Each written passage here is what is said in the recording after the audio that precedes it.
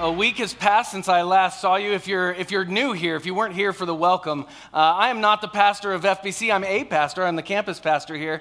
So glad to have each and every one of you here today. The pastor is out of town, and so I'm just going to let you guys go early. Why not? No, if I did that, I would be in a lot of trouble. Hopefully you had a wonderful week. Last week it was Veterans Day, so if you are a veteran, just let us say thank you real quick. Thank you very much for your service. If you want to give a round of applause, you can.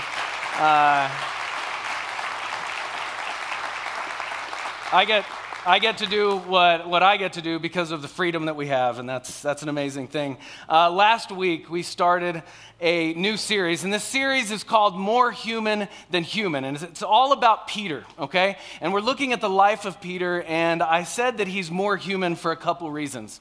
One reason is that he lived life so intensely, kind of more than the normal human, more than the average person, all right? He also lived life with more purpose than the average human. But there was another reason that I named this series More Human Than Human, and that's because Peter, at the end of the day, was just like you and me. He was just human, all right? He was ordinary and he was flawed, okay? And I think as we look at this whole series, what I hope that you can see is God can use ordinary and flawed people. All right, that's really what I want to get across through this whole 4 weeks that I'm going to be up here. And that's an amazing thing to hear, because I think sometimes we hold the people in Scripture up to be so high that we'll never, ever measure up. And in one sense that's true, but in the other sense, every one of them was ordinary and flawed. And so I have hope that God can use an ordinary and flawed man like me, Joe Andrews. If he can do that, he could definitely use you. And you're ordinary and flawed just like I am. Some of you have a lot more flaws than I have.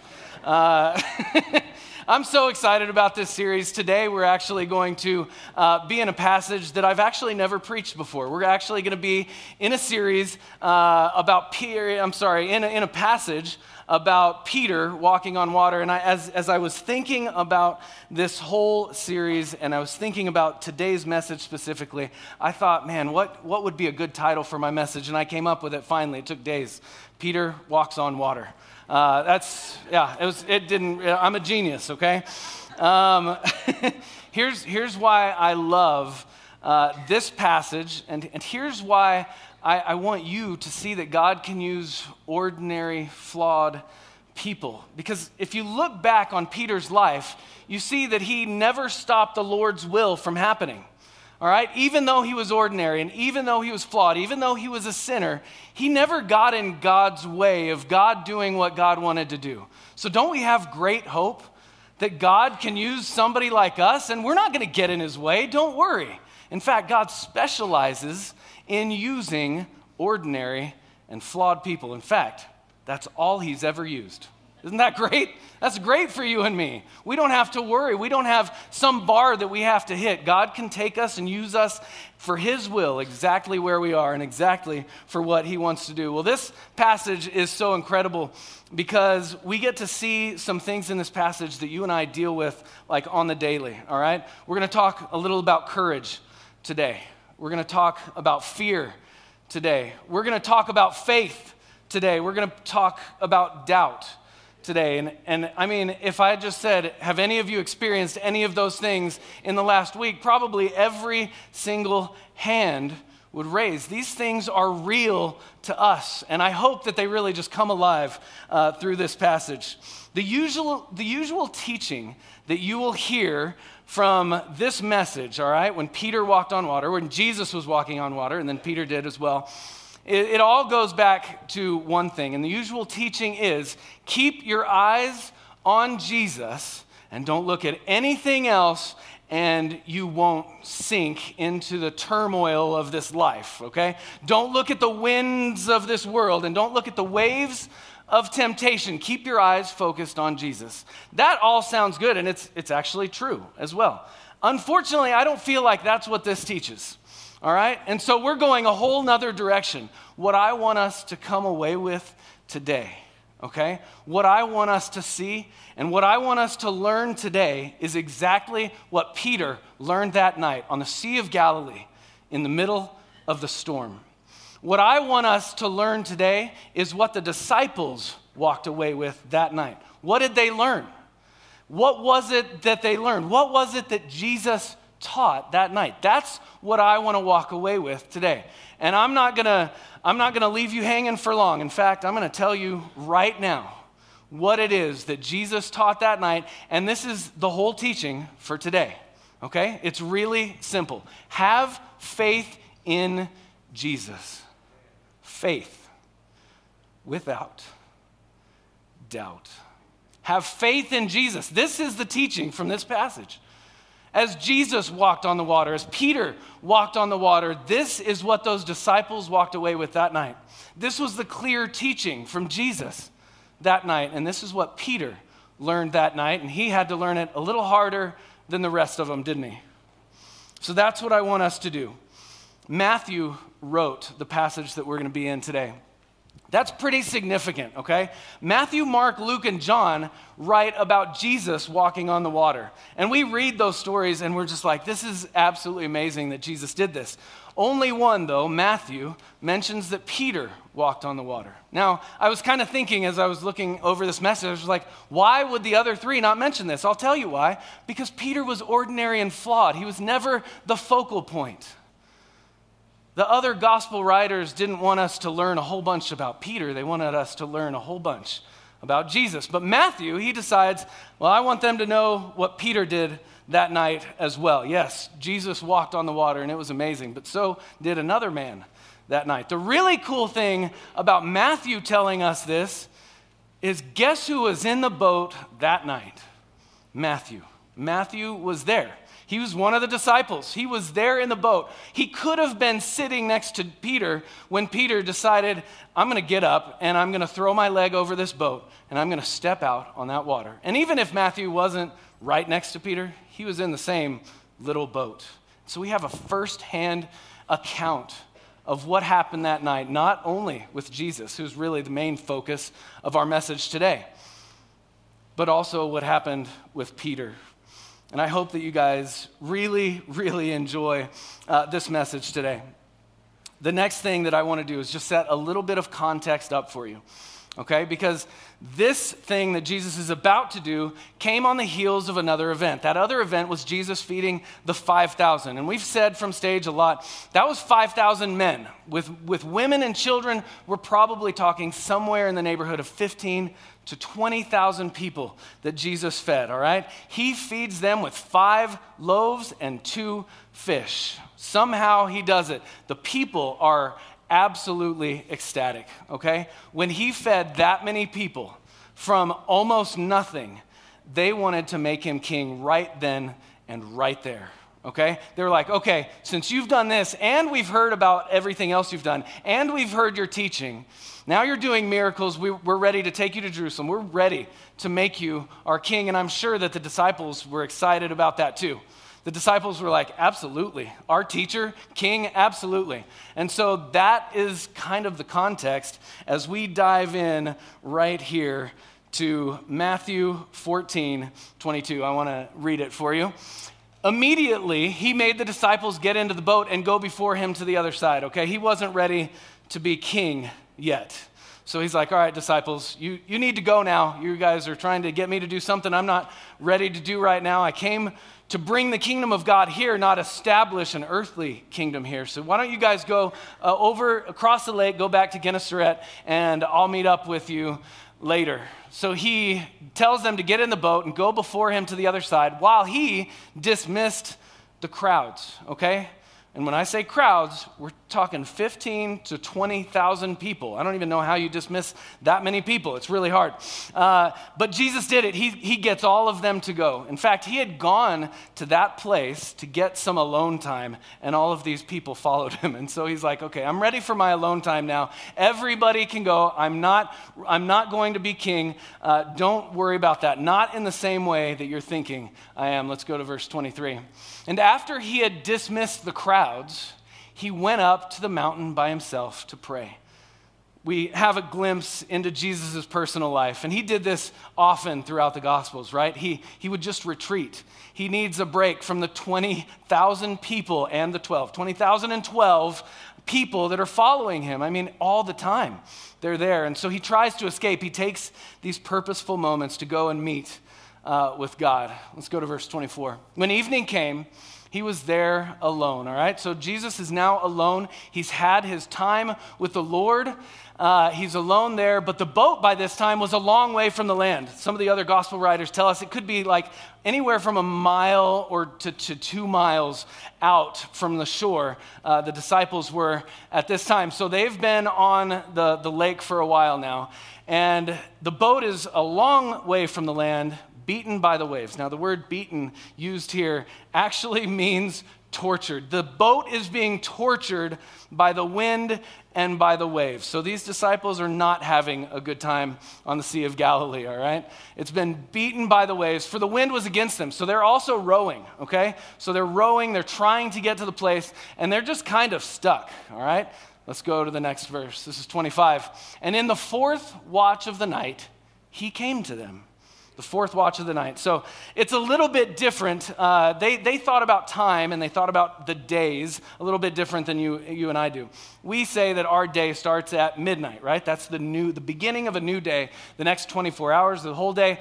The Jews had this a little bit of a different idea. They wanted the day to start at 6 p.m. So that's when the day would start. And you would start the 24-hour period at 6 p.m. and then to the next 24, and then you get back to 6. And so they divided the night into 4 different watches, 3 hours apiece. So from 6 to 9 was the first watch. From 9 to midnight was the second watch.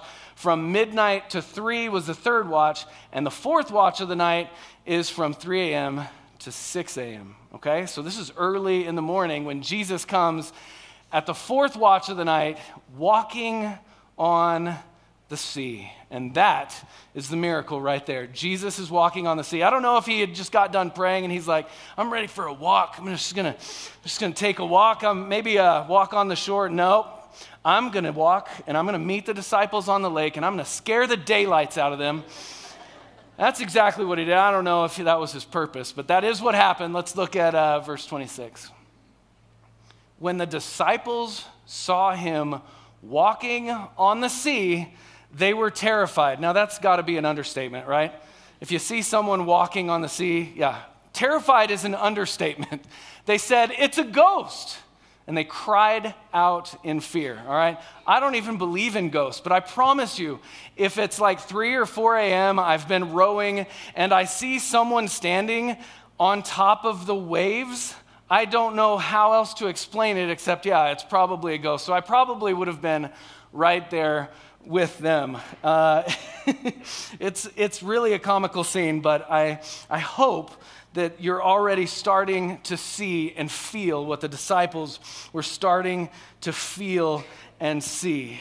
The really great thing is all of this happened right after another miracle. Remember, Jesus had just finished feeding all of those people. They already have faith in Jesus, and they don't know what is going on right then and right there, but they know that they're in trouble in some way or another, and they have fear in their hearts. And so here's the first thing that I want you to see, is that Jesus inspired confidence in the disciples because of who he was. Okay? Let's go ahead and read that verse. But immediately, Jesus spoke to them. Remember, they think they've seen a ghost. They're scared. They're terrified. And they're screaming. And Jesus speaks to them saying, take heart, it is I. Do not be afraid.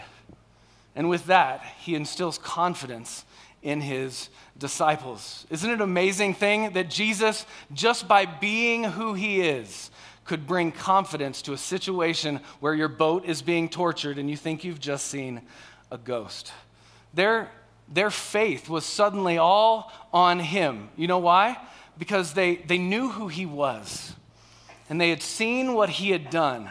And so they had confidence. It doesn't matter what's going on now. It's just Jesus. It's him. We've walked with him for 3 years. We've seen him heal the blind. We've seen him heal the lame. We've seen him cast out demons. We have seen all of these things. It's okay, everybody. He's with us now. We can have confidence. And we see that they had faith in him 100%. He gave them the confidence. He gave them the faith that they needed. And the faith was always based on Jesus. So here's the next thing that I want you to see today is that it took faith without doubt for Peter to walk on water. Okay, this is an important point. It took faith without doubt for Peter to walk on the water. Not just faith, but faith without doubt. Let's go ahead and go to verse 28. And Peter answered him, Lord, if it's you. All right, it's actually probably a better translation is since it's you. They already knew it was him. Since it's you, Lord, Peter says, command me to come out to you on the water. Now that took some faith. And Jesus said, come. So Peter got out of the boat and he walked on the water and he came to Jesus. You know how he did it? Faith. Faith without doubt made Peter get out of that boat. Why? Because he had confidence in who Jesus was, and he had confidence in what Jesus had done. And because Jesus was there and he was walking on water, Peter thinks, all right, I guess I can do this too. Now, if you're reading a lot of different people talking about this instance, scholars and things like that, they will always say that, a lot of the times, they'll say, Peter was just trying to outdo the other disciples and things like that. I don't think so. I think Peter just had some faith, and he was so excited to see the Lord and see him walking on water. He's like, why not give it a shot? And he just goes for it. So to do it, he had faith without doubt. So if we're going to talk about faith and doubt, what I want to do is kind of explain what those terms mean. So what is faith? All right, faith is when we believe or trust in something, okay? So when we believe or trust in something, we have faith in that thing. When it comes to God, we have faith in him because of who he is, okay? We know that he's loving. We know what he's done. We know his character. We know that he's kind and compassionate. He's all-knowing. He's all-powerful. And because of all that, I can put my faith in him, but also because of what he's done. And so I can look in here to see what the Lord has done. And so that's where my faith, that's where my belief comes from. I have faith in this stage right now that it will hold me up. I can also have faith in other things, right? So I can have faith in this stage. I'm not going to just fall through because I've seen what this stage has done in the past. It holds people up. I saw how this stage was built. All right, with steel and bamboo planks over it. I know that it's going to hold me up. Not one time did I get up here and think, I don't know if I want to walk out there. I'm afraid I'm going to just fall right through. Okay, that's faith. Now, another example. If somebody comes up to me and they said, does David Burrows, your pastor, does he watch action movies? And I would say, let me think. I would say, you know what? I have faith in David Burrows, all right? I have faith because I know who he is, all right? And I know what he's done in the past, and he watches a lot of Hallmark movies. And as I put these two things together, I'm like, does he watch action movies with faith, without doubt, okay? I can say that the pastor does not watch action movies. He really likes Hallmark movies where unexpected love takes place. So what's doubt? If faith is belief, what's doubt? It's uncertainty. It's uncertainty creeping in to our faith. And usually what uncertainty does when it creeps in is it shrinks our faith. It makes our faith a little smaller. Here's the next thing that I want you to see. It took faith with doubt for Peter to sink. All right? It took faith without doubt for him to walk on the water, but it took faith with doubt for Peter to sink. So he walks all the way to Jesus, and then now let's go to the next verse. But when he saw the wind, he was afraid. And beginning to sink, he cried out, Lord, save me. I mean, as he's going down, save me. And Jesus does exactly that, and we'll see that for a second. But this is where Peter fails in our story. Can't you relate to this? Having faith one moment, and the next moment, you're like, where's my faith? There's someone in Scripture that said, I believe, help my unbelief. I feel like Peter kind of echoes that here. He had faith without doubt, and all of a sudden some doubt crept in, and he started sinking. Now, If you read anything about Peter, again, they really rake him over the coals for this. And I don't know why. I don't know why we would do that, because nobody else on the boat that night had enough faith to get out on the water. And I guarantee you, none of us would probably do what Peter did. So I don't know why we give him such a hard time, especially because we know that we're just as flawed, right? We know that we have problems with our faith as well. So he fails. Now, why did uncertainty enter into the picture? Why was Peter uncertain? Why did he start doubting? I'll tell you why. It's not a hard answer. He was walking on water, guys. This was not something that everybody did. In fact, he had seen one other person do it like that instant, okay? And so when he gets out on faith, and then he starts walking on the water, some doubt creeps into his mind because he realizes, oh my gosh, I'm walking on water. How am I doing this? Is the water holding me up? Is it Jesus? And I don't know, but he has some uncertainty that comes in to the picture. And that happens to all of us. And then we have this. Jesus' teaching is implied here. Have faith and do not doubt. Let's look at the next verse. Jesus immediately reached out his hand. This is what Jesus does, right? He immediately reaches his hand out and he grabs Peter. He takes hold of him and he's saying to him, "O you of little faith, why did you doubt? Why did you doubt?" And when they got into the boat, the wind ceased, all right? When Jesus says, "Oh, you of little faith," don't think that he's knocking Peter down a notch, all right? Jesus never wanted to discourage faith, okay? He wasn't saying, "Wow, that was pitiful, Peter," all right? "Pitiful Peter, that's your new name," all right? He wasn't doing that. He loved Peter. He saw Peter's faith. He wanted Peter's faith to grow. And so this is more of an encouragement. Peter, you had a little bit of faith. You need more. Why did you doubt? It was a teaching moment for Jesus. Here's the really cool thing. What happened next? Then they got into the boat. So what does that mean? That means that Peter had some faith without doubt again, doesn't it? After Jesus had pulled him up, Peter had some faith without doubt again, and they walked back to the boat. Isn't that awesome? So in one instance, we have Peter having this faith without doubt.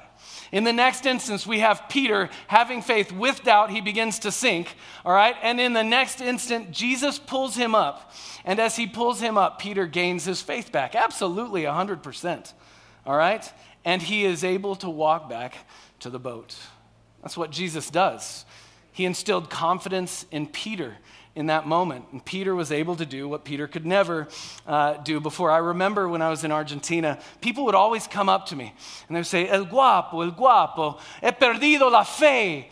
And they would, that means, oh, handsome one. I've lost my faith. Okay, and as I look at their situation, I realize they haven't lost their faith. In fact, if their faith is in God, who he is and what he's done, they haven't lost their faith at all. They might feel distanced from God, but their faith is in something outside of themselves, outside of the way that they feel. And I would help them kind of come back to this. Peter didn't lose his faith here. Some doubt crept in. His faith kind of shrunk, if that makes sense. Here's the next thing that I want you to see is the disciples worshiped Jesus. And this finishes off our passage right here. And those in the boat worshiped him.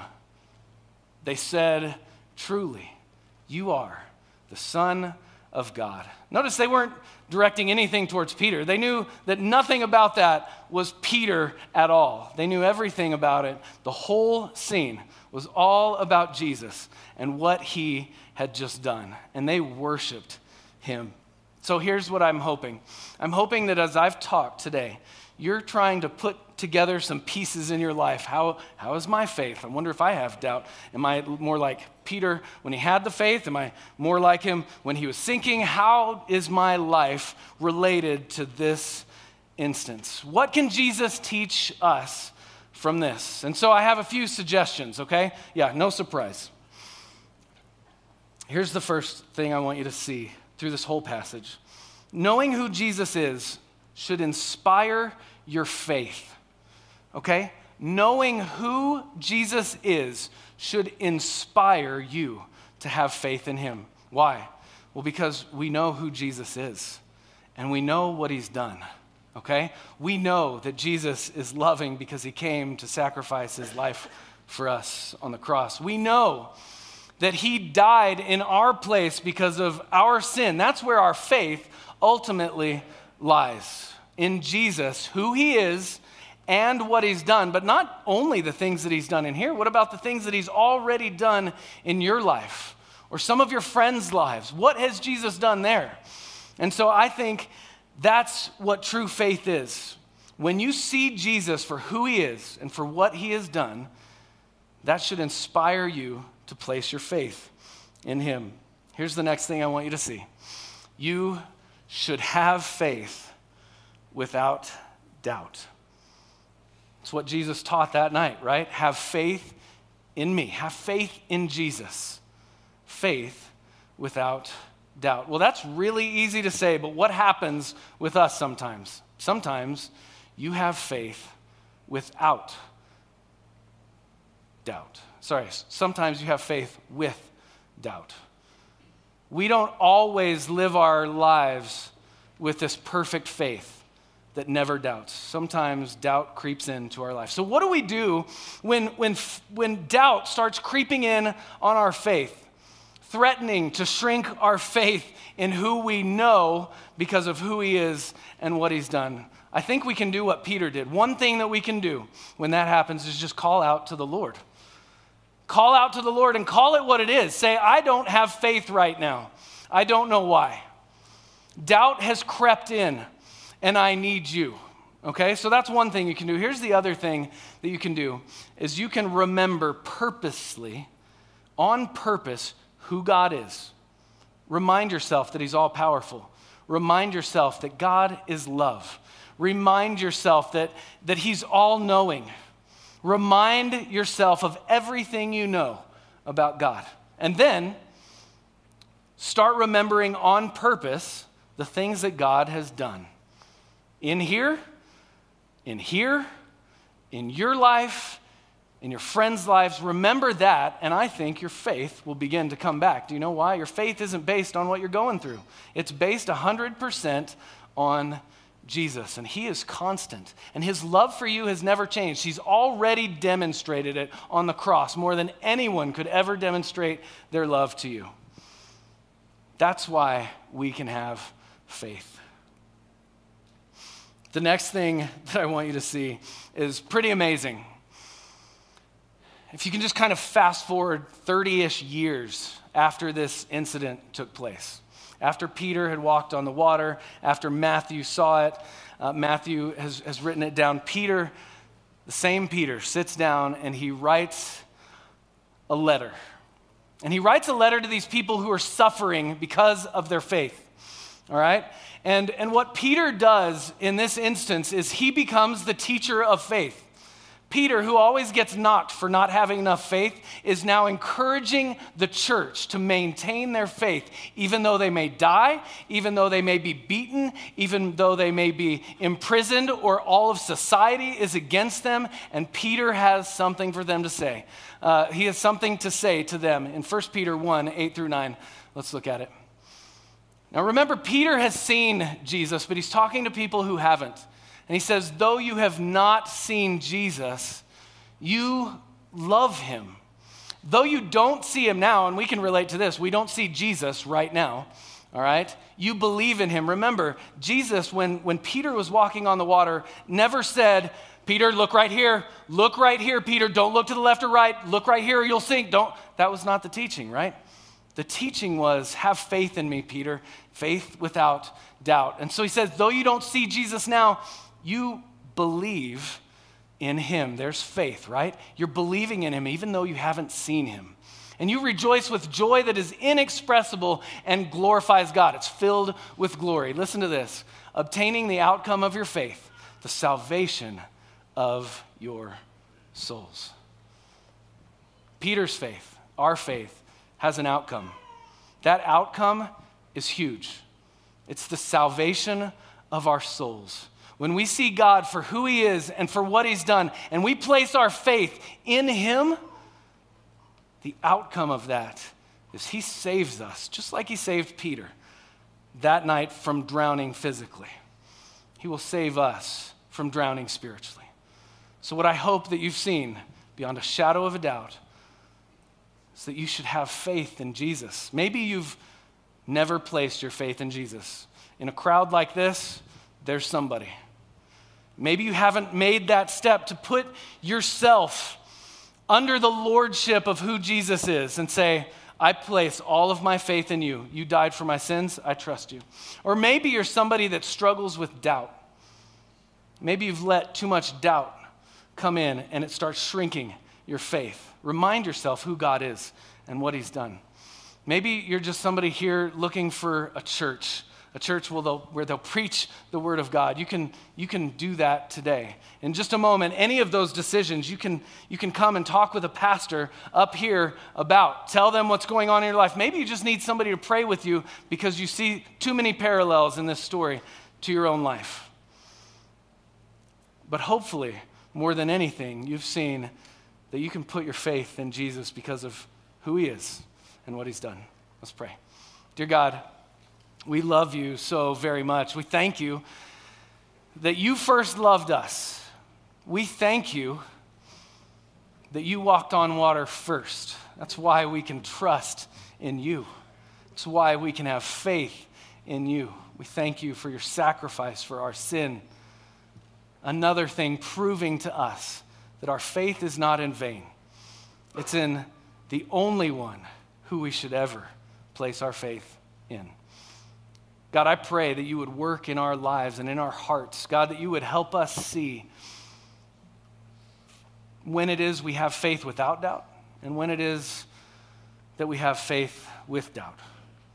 And help us remember that you can pull us up out of that. And we can always place our faith in you. In Jesus' name we pray.